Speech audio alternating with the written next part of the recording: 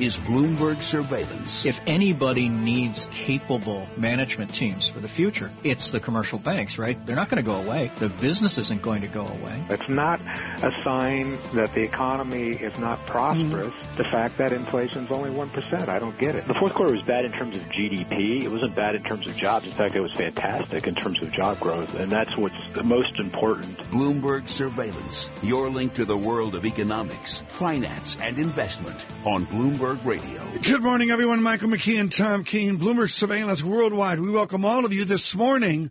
Bloomberg Surveillance, brought to you by Cohn Resnick Accounting, Tax Advisory. It can be hard to navigate through economic uncertainty. Your business needs industry insight and transformative advice to drive it forward. Find out why at CohnResnick.com. Michael McKee, the yield 1.78%.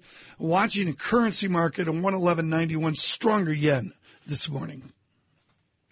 Indeed, we're looking at a 111.91 on the yen, but the euro is lower and the pound is lower. The only thing a little bit stronger, maybe the Australian dollar today, because the dollar index is down. Very good. Michael McKee, thank you so much. And right now, Stephanie Ruhle and John Micklethwait in conversation with Bill and Melinda Gates. Released their annual letter on philanthropy. The question posed this year, if you could have a superpower, what would it be? They write, poverty is not just about a lack of money. It is about the absence of the resources the poor need to realize their potential. Two critical ones are time and energy. I don't think I have either one. Joining us now are the co-chairs, Bill and Melinda Gates, plus Bloomberg editor-in-chief John Micklethwait. No pressure on me right now. Welcome. Thank you. Every year we read your letters, and they're very positive, very optimistic. This year is no different. But it comes at a time when so many influential voices are warning us of a global perfect storm. Why is it that you continue to be optimistic? What do you see that others don't?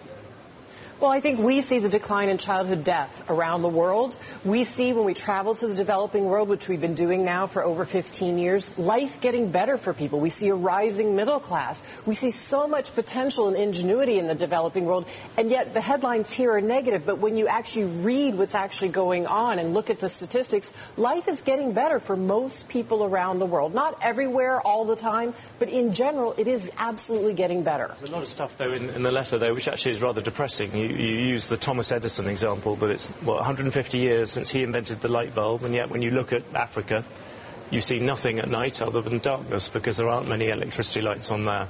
And you talk about the idea that this could actually be, the message to teenagers is that you have to come up with an answer to solve that energy problem. And I just wondered which of the particular energies you put the most amount of hope into. Well, it's amazing that we've got 80% of the world using electricity and almost taking for granted the magic idea that you flip the switch and the light comes on, or you just set the temperature and that works. We want to get that to everyone, and so getting the price down by better science, better innovation, and now with this constraint that as we add to the energy system, we cannot emit greenhouse gases, so the old ways won't work. You talk about needing a miracle to survive that. We need a scientific breakthrough. We need a miracle like the personal computer, the internet, or the mobile phone. So we need young people to think, okay, this is the science that's going to make a big difference, and we need R&D money that drives it forward. Amazingly, for all the talk about clean energy, the money spent on the demand side, the supply of innovation, that's the R&D increase.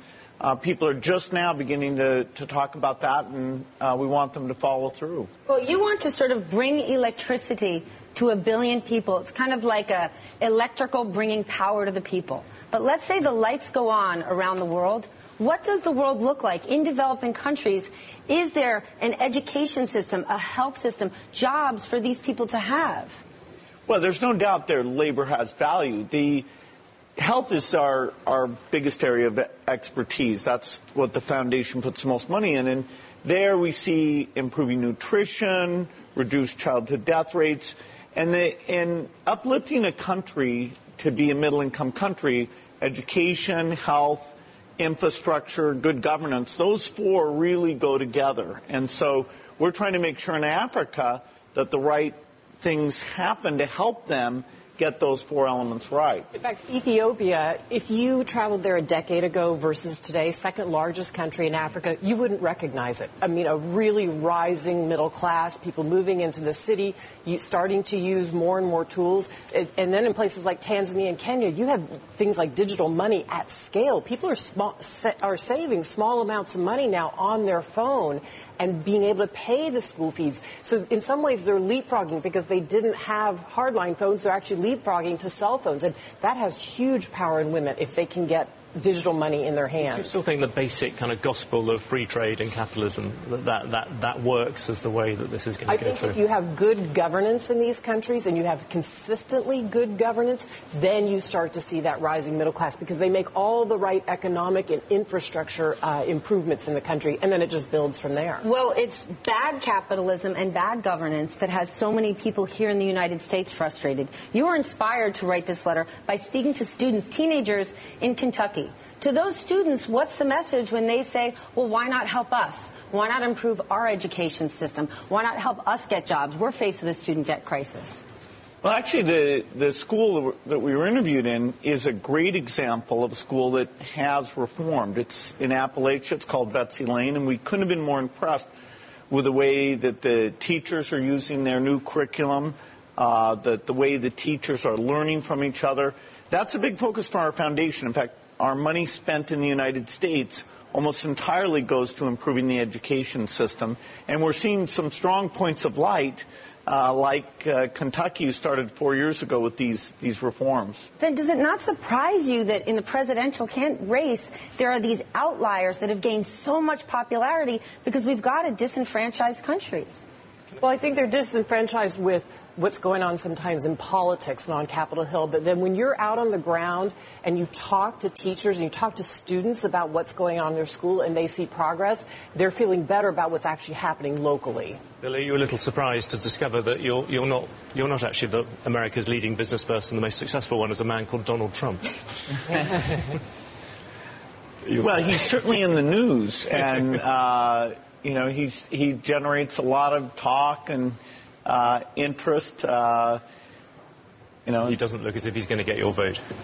Well, our foundation has done a good job working with both Republican presidents and Democratic presidents.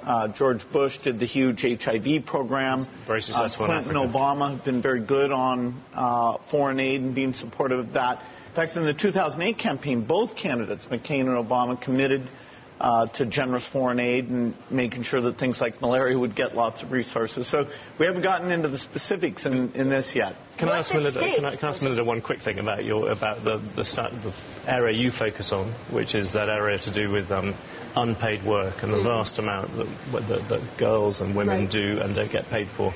The one very obvious thing, I found that shocking, but perhaps the biggest thing of all out of that is what is the solution? We do need to have a good policy, I think, nationwide. We have it in 3 states, a paid family medical leave. California led on this. You've got New Jersey and Rhode Island. You've got the tech sector seeing it as a competitive edge to have good paid family leave. One thing I am encouraged about in this election is both sides of the aisle are talking about it. I think there's different ways of getting there, but we are behind. I mean, let's look at Western Europe. They have amazing paid family medical leave for both men and women, and it says you can take time off to care for the elderly or care for a child. That makes a huge difference in terms of keeping women in the workforce, and we want women to be able to balance time at home and work. And one of the things I talk about in the annual letter is the fact that there's all this unpaid work that happens at home that we don't even call work around the world, but it is. And so that's one policy thing that would really help in the United States. Are you afraid, if we're really headed, at least here in the U.S., into a recession, the R&D spend that you say is so necessary, the policy changes, could that fall by the wayside at a time when companies just need to survive? Well, that's a more negative view of the U.S. economy than I have. And what is your view on the U.S. economy? Well, I see in the tech sector amazing innovation. I see in the health sector fantastic innovation, whether it's stem cells or genetic editing. I see in the energy and materials sector real opportunities for breakthroughs. We're able to understand the basic physics of materials and catalysts. It's interesting you say that. You and I have argued about this for a long time. You look at energy, and we keep on hoping for this thing to come through. And one reason why you call for a miracle is because actually all the things that we keep on hoping are really going to change, they haven't yet come through on energy. Energy seems to be an exception. Well, ironically, for the climate challenge, actually the hydrocarbon area has been the most innovative. And particularly now that you have slackening demand, the cost reduction work they're doing about all the inputs they have there makes the bar tougher for the clean solution to come along. But energy is cheaper, and because I see so many paths to get an energy solution, I think the chance in the next 15 years that we do get the breakthroughs is very high, and that's an optimistic view, but it's based on my view of the science. You have long-term views and you take long-term action. Are you concerned that more and more of the rest of the world has fallen into this short-termism mindset and business practice? Well, I think one of the reasons we keep trying to push and to really promote the idea that you have to go long-term is if you don't, then you're going to have these acute crises. What you're seeing in Europe, particularly with the refugee crisis, that's not just because of conflict. That's because people can't find economic opportunity in their own area, and so they get up and move. So if we make the right long-term investments in these places, people want to stay where they are. If they can be healthy, get their kids in a great education system and get a job. So we feel like you have to always focus on the long term, and we're always coming to back to that message because of its importance. You two live your lives that way. How do you make this a call to action for others to? CEOs today can't because they have shareholders and activists banging down their door, and regular Americans don't necessarily have the money to make long-term decisions, and politicians certainly don't. Well, the best governance is where you look down the road 10 or 20 years and you build the institutions that'll help you. The United States is the envy of the world because our universities, our national laboratories, in all the key areas that are driving change, they are ahead. Robotics, IT, biology, and any balance that the United States leads in setting an example. Do you think that privacy is in the same stage now as environmentalism was when you were younger, that it's one of those issues that the sort of people who are going to come and work at Microsoft, the sort of people who are going to work at Apple, it's becoming as fundamental to them as greenery it was to a previous generation? Well, everybody wants to feel like their information is kept private, particularly because more and more of your activity is in that digital log. Then again, when we put it all out there, people are empowered by technology in terrorist activities, they can't. It's not just that they can kill a few people. It's through nuclear, biological. They could kill a lot. So we do want the government to be out there trying to stop those things from happening. So it's not completely in one direction that you have to look at. If you look back at history, the early liberals, the 19th century liberals, refused to open people's letters of anarchists and what were then terrorists because they were frightened that would be somehow illiberal. Do you think the sort of definition of what liberalism is? You've generally seen yourself as a sort of liberal. Is changing? I think that government's always been there to try and maintain order and having some awareness of what's going on. The UK strikes the balance differently than the U.S. because there was some degree of terrorist activity. The idea of having cameras in London, people are comfortable with that. I don't think that's likely to happen in the U.S. The U.S. will always be probably wanting to make sure the government doesn't overreach it more than most places. You've used technology to help empower and connect the developing world. There are fears that kind of connection does lead to terrorist-type behavior. How do we manage that? How do we control that in a positive way and use technology for good? Bill, you yourself have said at one point, maybe when you were 14 or 16, did a little hacking. But I think we're so focused on one little time. I mean, it's a tragedy when these things happen, but it's a small number of people. Look at the amazing stuff technology does. When I see technology at use at scale in Tanzania and Kenya and the Philippines, and you see people saving $1 a day, saving $2 a day, saying, oh my gosh, I actually during the drought season still have the school fees now on my phone to pay to keep my child in school. That has a profoundly different effect on society. You have millions of kids going to school, and you have women saying for the first time, I actually have access to a bank account. I have my own money. I don't have to renegotiate with my husband over the household finances. That is hugely a forward positive momentum. So I think instead of us always focusing on the negative, we ought to say, where is technology enhancing the world, not just in the ways we're seeing in the United States, but worldwide? Well, to counteract that, what do you say when the woman from Flint, Michigan writes you a letter and says, you're making extraordinary advancements in Tanzania for those women, but what about me? I lost my job 4 years ago at a Ford plant. I don't have the skills for the job that they replaced it with, and my home is now valued at zero. What do we say to that woman? Who's going to help her? We say that both the coming together of philanthropy and government and private sector, that we do care about people in the United States, and we're trying to rebuild the country in those ways. And so that's why we also put money into the U.S. system, and we work with governments to really help retrain people through community college is one of the things we do, making sure kids get a college education. You've got to do both. And we feel like with our own philanthropy, we're focused on the part of the world where most people don't focus, but we do focus in the U.S. too. Are you sure you don't want to run for president?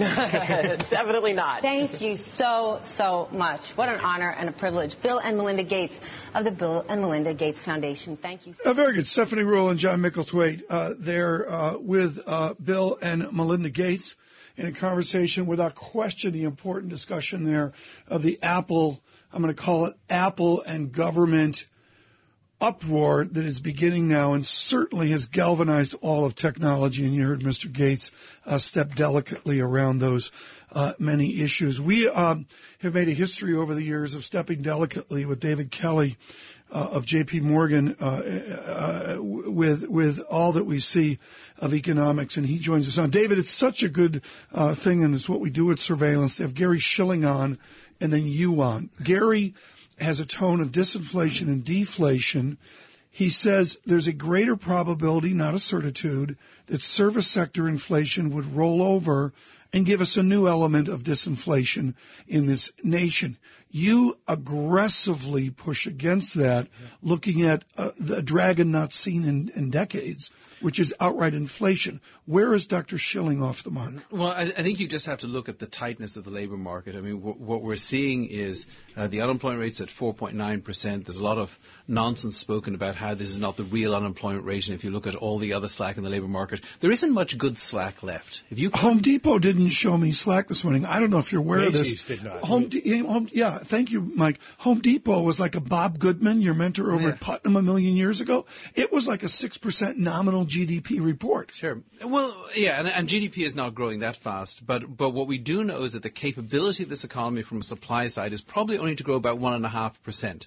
So if we're growing more than 1.5%, the labor market's going to tighten, wage growth's going to pick up, and there is such complacency about this issue. You know, it's as I said in a note earlier on this week, it's like this inflation dragon's been sleeping, and we're stomping on its tail and we're pulling its whiskers, and we think it'd be kind of fun if it woke up. I mean, I think inflation will actually come back a bit next year, and even as the Fed tightens, I think inflation will come back in the United States. So we shouldn't be too complacent about it. How much inflation? In other words, do we have scope for, as Bill Dudley and some others have suggested, running the economy hot for a little while? Well, you know, I'm tempted to talk about inflation the way Milton Friedman used to, which is that a little bit of inflation is like a touch of pregnancy. So it's. Can you say that on radio? I think you can. Okay. Yes, you can. It's just, you know, there's nothing wrong with that at all. I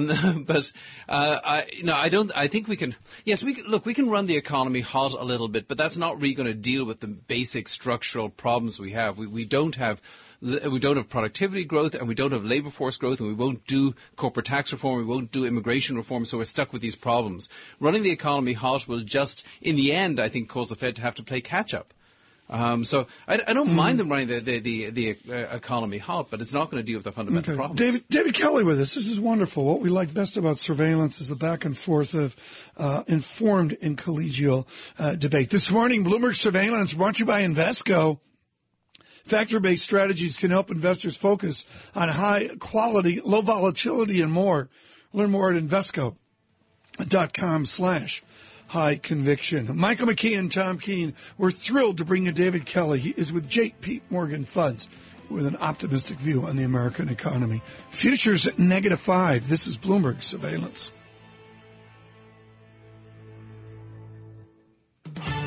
Coming up, the With All Due Respect highlight brought to you by Land Rover. If it's in your nature to cast off the everyday and seek adventure, the Discovery Sport was built to help your search. Visit LandRoverTristate.com for special offers during the Only Adventure sales event. Land Rover, above and beyond.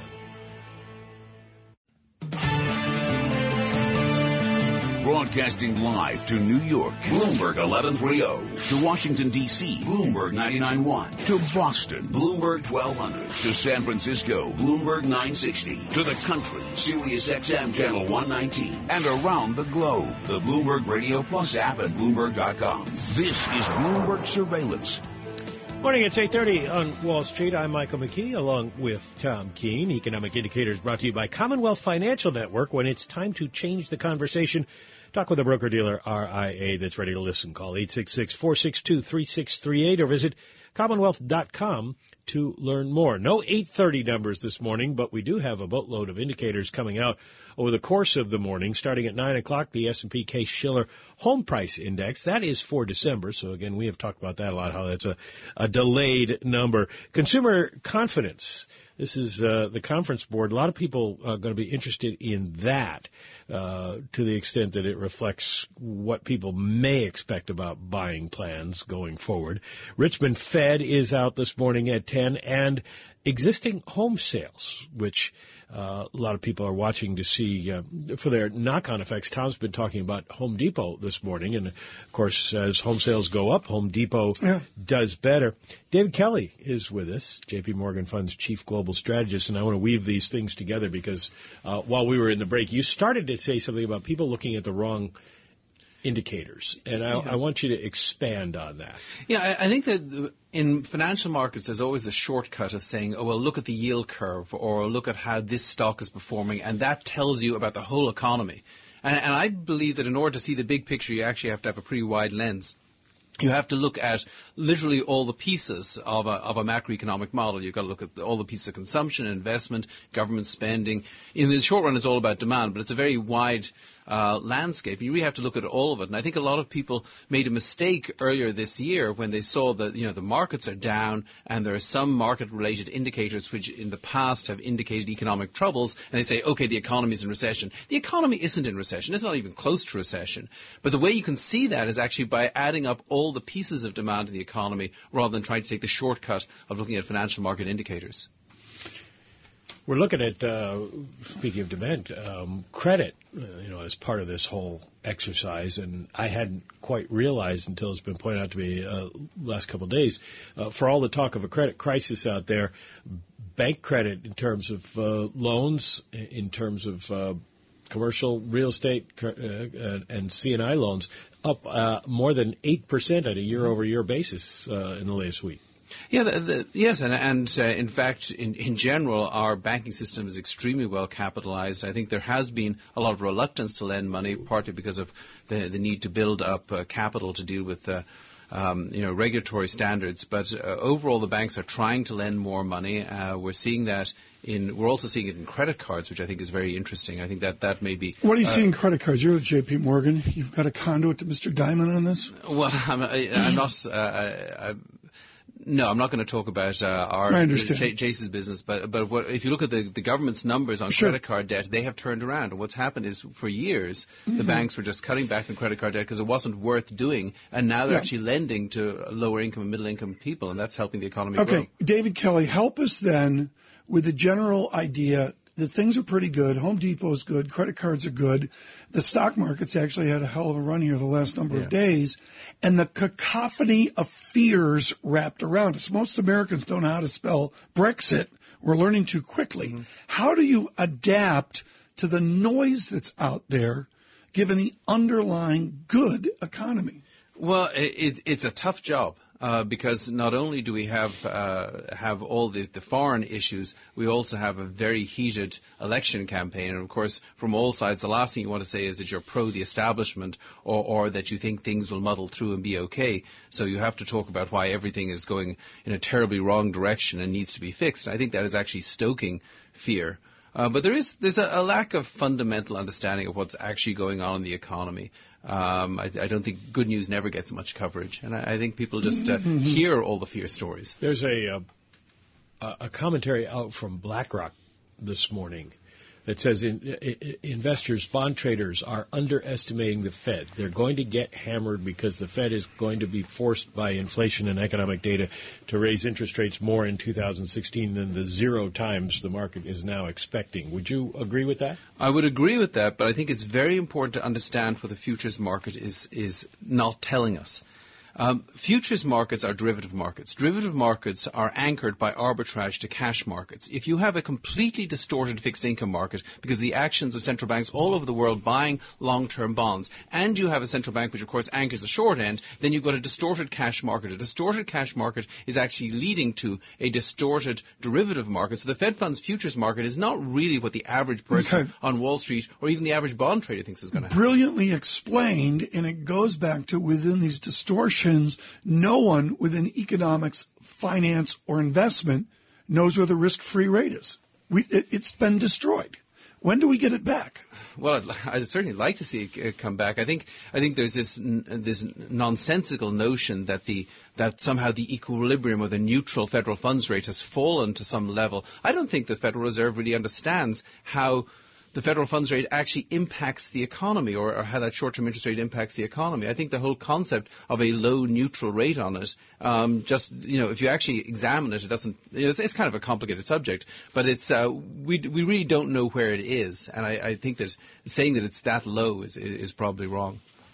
Let's come back. I think this is really important. Mike, I think we need to update the markets here. There's a churn to the markets, but some real subtleties within it. Look at oil, Mike. You just can't figure out what to do. There was some legit green in oil today, really buttressing up against, the weeks, even months of resistance, and it's just ebbed back. Brent in Europe rounded up to 35 a barrel, 34.61. I'm stretching there, folks. That's a joke. But there it is, Brent down fractionally, West Texas down 36 cents. Oil, gold rebounds $13, $12.23 the ounce. This morning, Mike and I are watching yen stronger, much stronger earlier, 112.06 on a strong yen. That's certainly anti-Abenomics. We're going to come back. David Kelly with us with JPMorgan Funds with futures -4. This hour of surveillance brought to you by Mazda White Plains. Visit MazdaWhitePlains.com. Here's John Tucker with the latest news headlines. And Michael and Tom, Republican presidential candidates led by Donald Trump, are drawing cheers in Nevada by bashing China's policies, even as that nation's tourism, trade, and investment help lift the state from the worst economic decline in the U.S. Chinese commerce has boosted Nevada's tourism and mining industries, and money from China is backing a $1 billion auto plant under construction in the state. China's foreign minister meets with Secretary of State John Kerry for talks this week as each country accuses the other of escalating military tensions in the Western Pacific. The lens the world uses to watch for El Nino events has become a bit fuzzier after Japan cut by about half the number of buoys in the Western Pacific that monitor changes in the ocean. It will take another 4 to 5 offline next year. It's a money-saving move. And Michigan and California each proposing crumbling World War II military sites as ideal locations to test robot cars. Michigan's secret weapon? Better potholes. The Great Lakes state plans to make a test track out of a decrepit 330-acre industrial ghost town. It says will mimic real-world driving conditions. That is true. We call that 58th Street in New York. Oh, easy now. Global news 24 hours a day, powered by 2,400 journalists in more than 150 news bureaus around the world. I'm John Tucker. Michael and Tomas. Thank you, John. Time now for the Ray Catino Auto Group Bloomberg NBC Sports Update with John Stashower. John? Mike, it was exactly 5 years ago that the Knicks acquired Carmelo Anthony from Denver. Since then, he's played for 4 coaches with 3 general managers and countless teammates. Anthony, who decided to re-sign when he was a free agent, said last night it is challenging to stay positive. A 12th Knick loss in the last 14 games, 8th in the last 9. Toronto won going away at the Garden, 122-95. Huge night for Kyle Lowry, the kind of point guard the Knicks desperately need. He had 22 points and a triple-double. Knicks coach Kurt Rambis on his defense, or lack thereof. We couldn't find ways to stop him in our half-court defense, and a lot of that's just pick and rolls. You know, we just can't stop the ball, and there's a big part of our communication disappeared in this ball game. Our multiple efforts disappeared in this ball game, but we've got to do a much better job of putting pressure on the ball so that these guards just can't get these great heads of steam. Raptors have won 16 of 19, and with Cleveland losing at home to Detroit, the Raptors are just 3 out in the East. The Nets won't be back home till mid-March. They start a 9-game trip tonight at Portland. The Rangers will again be without captain Ryan McDonough tonight. They visit the Devils, who've lost their last 3. College hoops, Iona got 32 points from A.J. English, an 87-81 win at Siena. Gales are just a game behind Monmouth and the MAC. The Jets save $8 million in their salary cap by releasing cornerback Antonio Cromartie 1 year into a 4-year contract that was not guaranteed. With the Bloomberg NBC Sports Update, I'm John Stashower. John, thanks so much. Jamie Dimon speaking at an Investor Day conference. This dovetails into our discussion. We'll continue this forward here in our next section. Mr. Dimon says U.S. consumer is, quote, the big winner from low oil prices. The counterfactual of that's great, which is if oil prices have been higher, where would we be right now? But maybe we can see some actual tangible evidence as we migrate through the summer on new low oil prices. Oil, $33.17 a barrel, down 21 cents. Brent, fractionally green as well. We are with David Kelly of JPMorgan. Stay with us, Bloomberg Surveillance. The Sports Report brought to you by Ray Catena Auto Group. Everyone deserves to drive a Mercedes-Benz from Ray Catena. Make it happen at Ray Catena Motor Car in Edison, Ray Catena of Union, and the new Ray Catena of Freehold, or go to raycatena.com. Global business news 24 hours a day at Bloomberg.com, the Radio Plus mobile app, and on your radio. This is a Bloomberg Business Flash. And I'm Karen Moscow. This update's brought to you by CBOE RMC. Come to the CBOE Risk Management Conference February 29th to March 2nd at the Hyatt Regency Coconut Point, Florida. Register and learn more at CBOERMCUS.com. Macy's is up about 6% this morning, the largest U.S. department store chain posting fourth quarter results that beat analysts' estimates after sales declined less than projected. Home Depot is up more than 3.5% after posting fourth quarter profit that topped analysts' estimates, showing consumers are still willing to spend on their houses. European stocks, meanwhile, are lower with emerging markets after the People's Bank of China reduced the yuan's reference rate by the most in 6 weeks. Futures, they're little changed. We check the markets every 15 minutes throughout the trading day on Bloomberg. S&P E-mini futures down 2 points. Dow E-mini futures up 6. NASDAQ E-mini futures down 12. The DAX in Germany's down 0.7%. The 10-year Treasury is down 11/30 seconds. The yield 1.79%. Yield on the 2-year 0.76%. NYMEX crude oil down 0.4% or 13 cents to $33.26 a barrel. COMEX gold is up 1.1% or $13.30 to $12.2340 an ounce. The euro's at $1.1012, the yen 112.06. And we do see a headline crossing the Bloomberg here. The LSE and Deutsche Börse confirming detailed talks on a potential merger. And we'll have more on that story as it becomes available. That's a Bloomberg Business Flash. Tom and Mike. Karen, thank you so much. It is 8:48 on Wall Street. The following is from Bloomberg View. Opinions and commentary from Bloomberg columnists. I'm Justin Fox, columnist for Bloomberg View. The crisis was caused by oversaturated markets, currency devaluations, and a lopsided balance of payments. China was producing more manufactured goods than Westerners could pay for. Money supply complications made things worse. The changing climate may have played a role too. This is a description not of our current economic troubles, but of the financial crisis and economic depression that hit countries from China to France in the 15th century. I've been learning about it from Peter Frankopan's just published book, The Silk Roads, A New History of the World. One shouldn't make too much of the parallels with the present. This is the 1400s we're talking about, after all. But as we continue to struggle with the lingering aftermath of the 2008 financial crisis, it is fascinating to learn that trade imbalances between China and the West have brought trouble before, and to be reminded that monetary policy problems are nothing new. We have been going through these crises for centuries. They usually take a long time to recover from, and sometimes they bring big economic shifts. Wonder what they'll be writing about our troubles 600 years from now. I'm Justin Fox, a columnist for Bloomberg View. For more Bloomberg opinion and commentary, please go to BloombergView.com or View Go on the Bloomberg terminal. This has been Bloomberg View. Bloomberg View commentary can be heard hourly, weekdays on Bloomberg Radio. Mike, I had a delay there because I was contemplating one day there'll only be one market. Yes.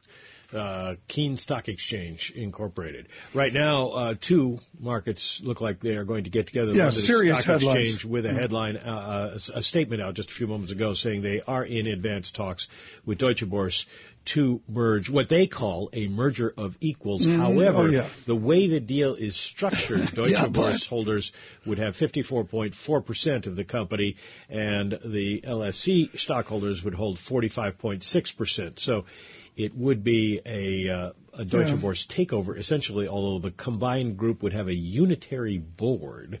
Doesn't say exactly what that means in terms of, well, it says equal number of directors. There's a headline just coming out. Each side would get an equal number of directors. No word on management yet, but the headlines are just coming out. Sounds delicate. London Stock Exchange shares up 16.5% over in London. Yeah, with some real price move as well. David Kelly with us with JPMorgan Funds. What is great about you, David, is you synthesize in economics into what we should actually do with our money. How do you synthesize Michael Ferroli and Bruce Kasman's terminal rate coming down, the great JPMorgan call of a lower potential GDP, lower yield? How does that fold over into what we actually do with our money? Well, I think first of all, I agree with that call. Unless we see structural change in the United States in terms of labor supply and in terms of productivity, that terminal slower growth rate is inevitable. But the way I think you look at it is, if we are going to have low inflation, or lower inflation than we've seen historically, we've got lower interest rates, then we also should have a lower earnings yield on stocks, E over P. And that means that PE ratios ought to be higher than average. One of the oddities of the current situation is people look at price-earnings ratios and say, well, they need to be bounded, in fact, upper bounded by the average of the last 25 years. At the same time, they say we're in a new world in terms of low inflation and low interest rates. If we are in a world of low inflation and low interest rates, we ought to have higher PE ratios in the long run. And if we have higher PE ratios in the long run, that does mean that equities have some room to move up from here. You look like Don Draper today from Mad Men. Are we going back to a 1950s, nifty 50s, into the 60s glory of growth? Well, no. The revaluation is a E over P. Well, becomes a big P over E. I think we could see higher stock prices, and we could see some reaction eventually from our political system to the real problems that we face. But the one similarity, I think, is that by the end of next year, we're going to be back to the lowest unemployment rate since the late 1960s. It looks to me like the unemployment rate will come down to about 3.6% by the end of 2017 because of a lack of labor supply and continued moderate economic growth. You know, that takes you back to the age of Aquarius. So I guess that is kind of a Don Draper reference. Don't want Tom to look like you see pictures of Tom back then. the age of Keene. You and I were just talking a moment ago, in light of all this, that the economy is better off if the Fed is raising rates some. The idea that they would have to cut rates again or use negative rates or do something to stimulate the economy would be a big mistake. Yeah, the number one thing that I think central banks are missing is that there is a non-linear relationship between interest rates and demand in the economy. If you raise rates from a very low level, you actually stimulate economic demand. When you raise them from a higher level, you actually hurt economic demand. It's a curve. I mean, curves occur all over in nature and science and so forth, but for some reason, central banks think it's a straight line. But the reason this is important is that if you raise short-term interest rates from low levels, you're going to add interest income, you're going to add to confidence, you're going to cause people to borrow ahead of higher rates, and all of these things should help the economy grow a little faster. Moreover, you do need to get back to a more normal interest rate so you can get back to a more normal monetary policy in the long run. So I would wish that first of all, I wanted the Federal Reserve to move more steadily last year and to get rates going back to normal. But I still think they should move rates back to normal to at least remove a lot of the distortions caused by this ridiculously easy monetary policy, which I think is, I think it's actually hurting long-term economic growth. Do the markets can they withstand that, or are we so hooked on this that we see another taper tantrum kind of meltdown? But it's like raising children. I mean, of course they're going to have a tantrum initially if you take away the candy, but in the long run, if you give them a better diet, they will be better. They'll be more well-adjusted kids. I think the markets will survive it after a little tantrum, and they realize the economy is actually enhanced by this. If we migrate within the linear function we have from 5% to 3.8, 3.7, 3.6% unemployment, to our listeners, they're all going, I don't believe you.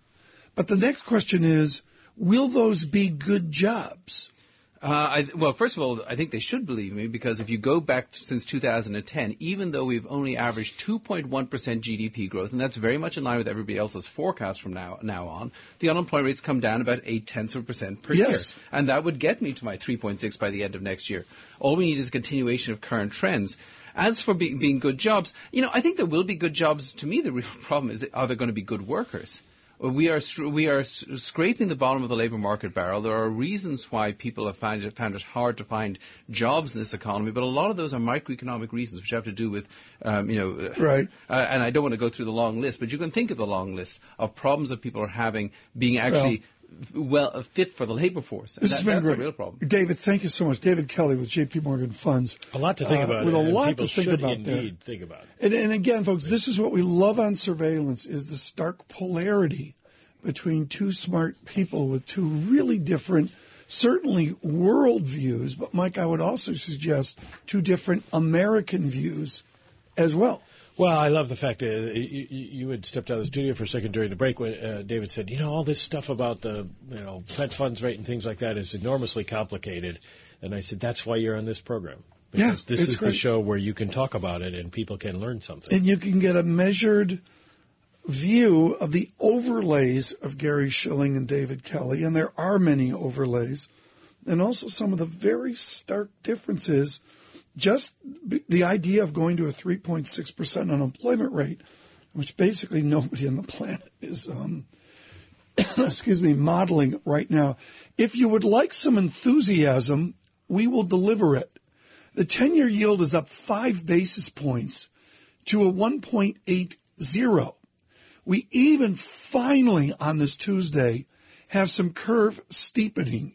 If you'll recall, in our last edition of Nancy Drew, the basic idea was curve flattening was out there even amid a good equity market. Today, we've got a legitimate risk-on move, stronger dollar, equities up. Well, they're fractional. I stand corrected on that. But with a bond market acting almost normal, Michael. Well, they were listening to David Kelly say that the curve is a false indicator.